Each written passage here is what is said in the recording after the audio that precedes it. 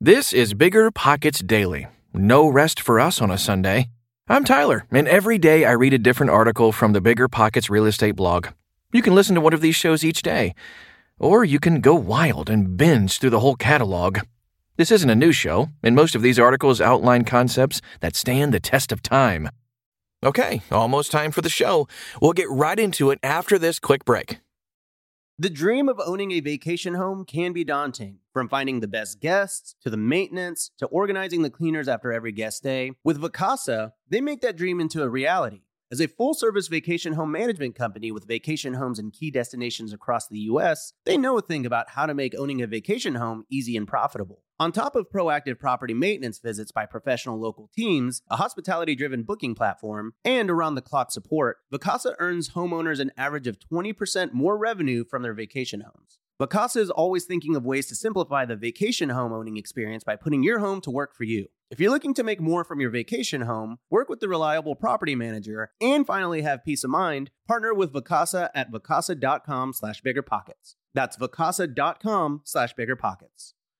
You're trying to close on your next rental, so why is your insurance company dragging its feet? With long lead times and never-ending paper forms, it's no wonder it takes forever to finally get a policy. Modern investors deserve better. They deserve Steadily.com. At Steadily.com, you'll get fast, affordable landlord insurance available online 24/7 in just a few clicks. You can even get next-day coverage, which takes just minutes, by the way, to obtain. And you can do it all from your phone. Steadily was founded by landlords who created insurance products tailored to the unique needs of this industry. It's their sole focus, and that's why landlords nationwide consistently rate them 4.8 out of 5 stars. So whether you've got a single-family, short-term, or multifamily portfolio, Steadily.com can secure the best coverage at the best price to protect your properties. Discover how Steadily can save you both time and money on your rental property insurance. Visit Steadily.com for a commitment-free quote tailored to your needs today.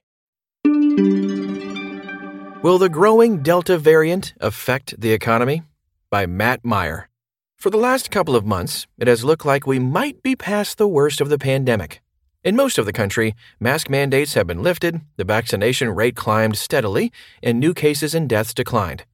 A sudden burst of new cases caused by the highly contagious COVID-19 Delta variant has caused the CDC to reverse its guidance and encourage masks in impacted areas for all individuals, vaccinated or not. We're also seeing new government regulations, such as the latest set of rules in New York City.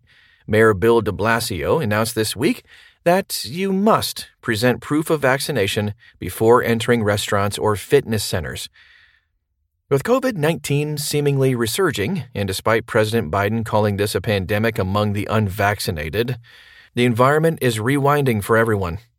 How much will the Delta variant impact the economy? What the Fed says. Public trust in the government is currently low. 3 months ago, an aggregate of polls found that 43% of Americans felt the country was on the right track. Today, that number is even lower, at 38%. Pew Research has been tracking government trust since the late 1950s. Their moving average finds public trust to be pinned at 24% in a poll taken this past April.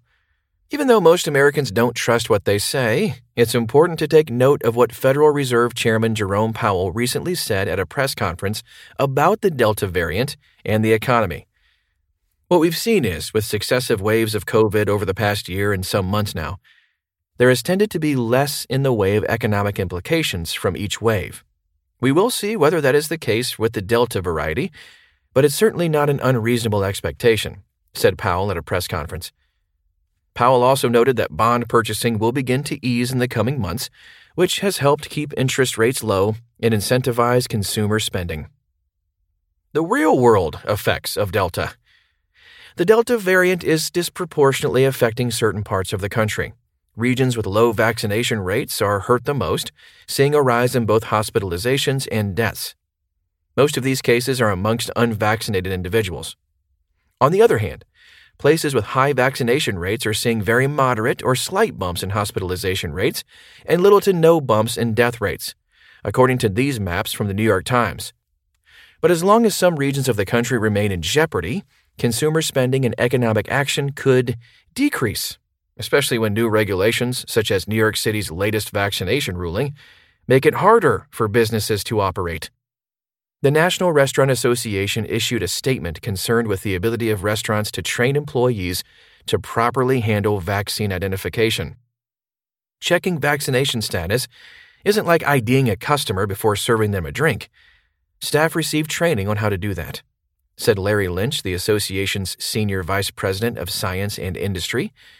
Now, without training, our staff members are expected to check the vaccine status of every customer wanting to eat inside the establishment. Other concerns lie in schools and the labor market. Will all schools reopen? Or will some be subject to guidance that impairs the classroom environment? The labor market is already tight on workers, and the Delta variant is likely to prolong the issue. These factors all play into an economy that's recovering slower than expected.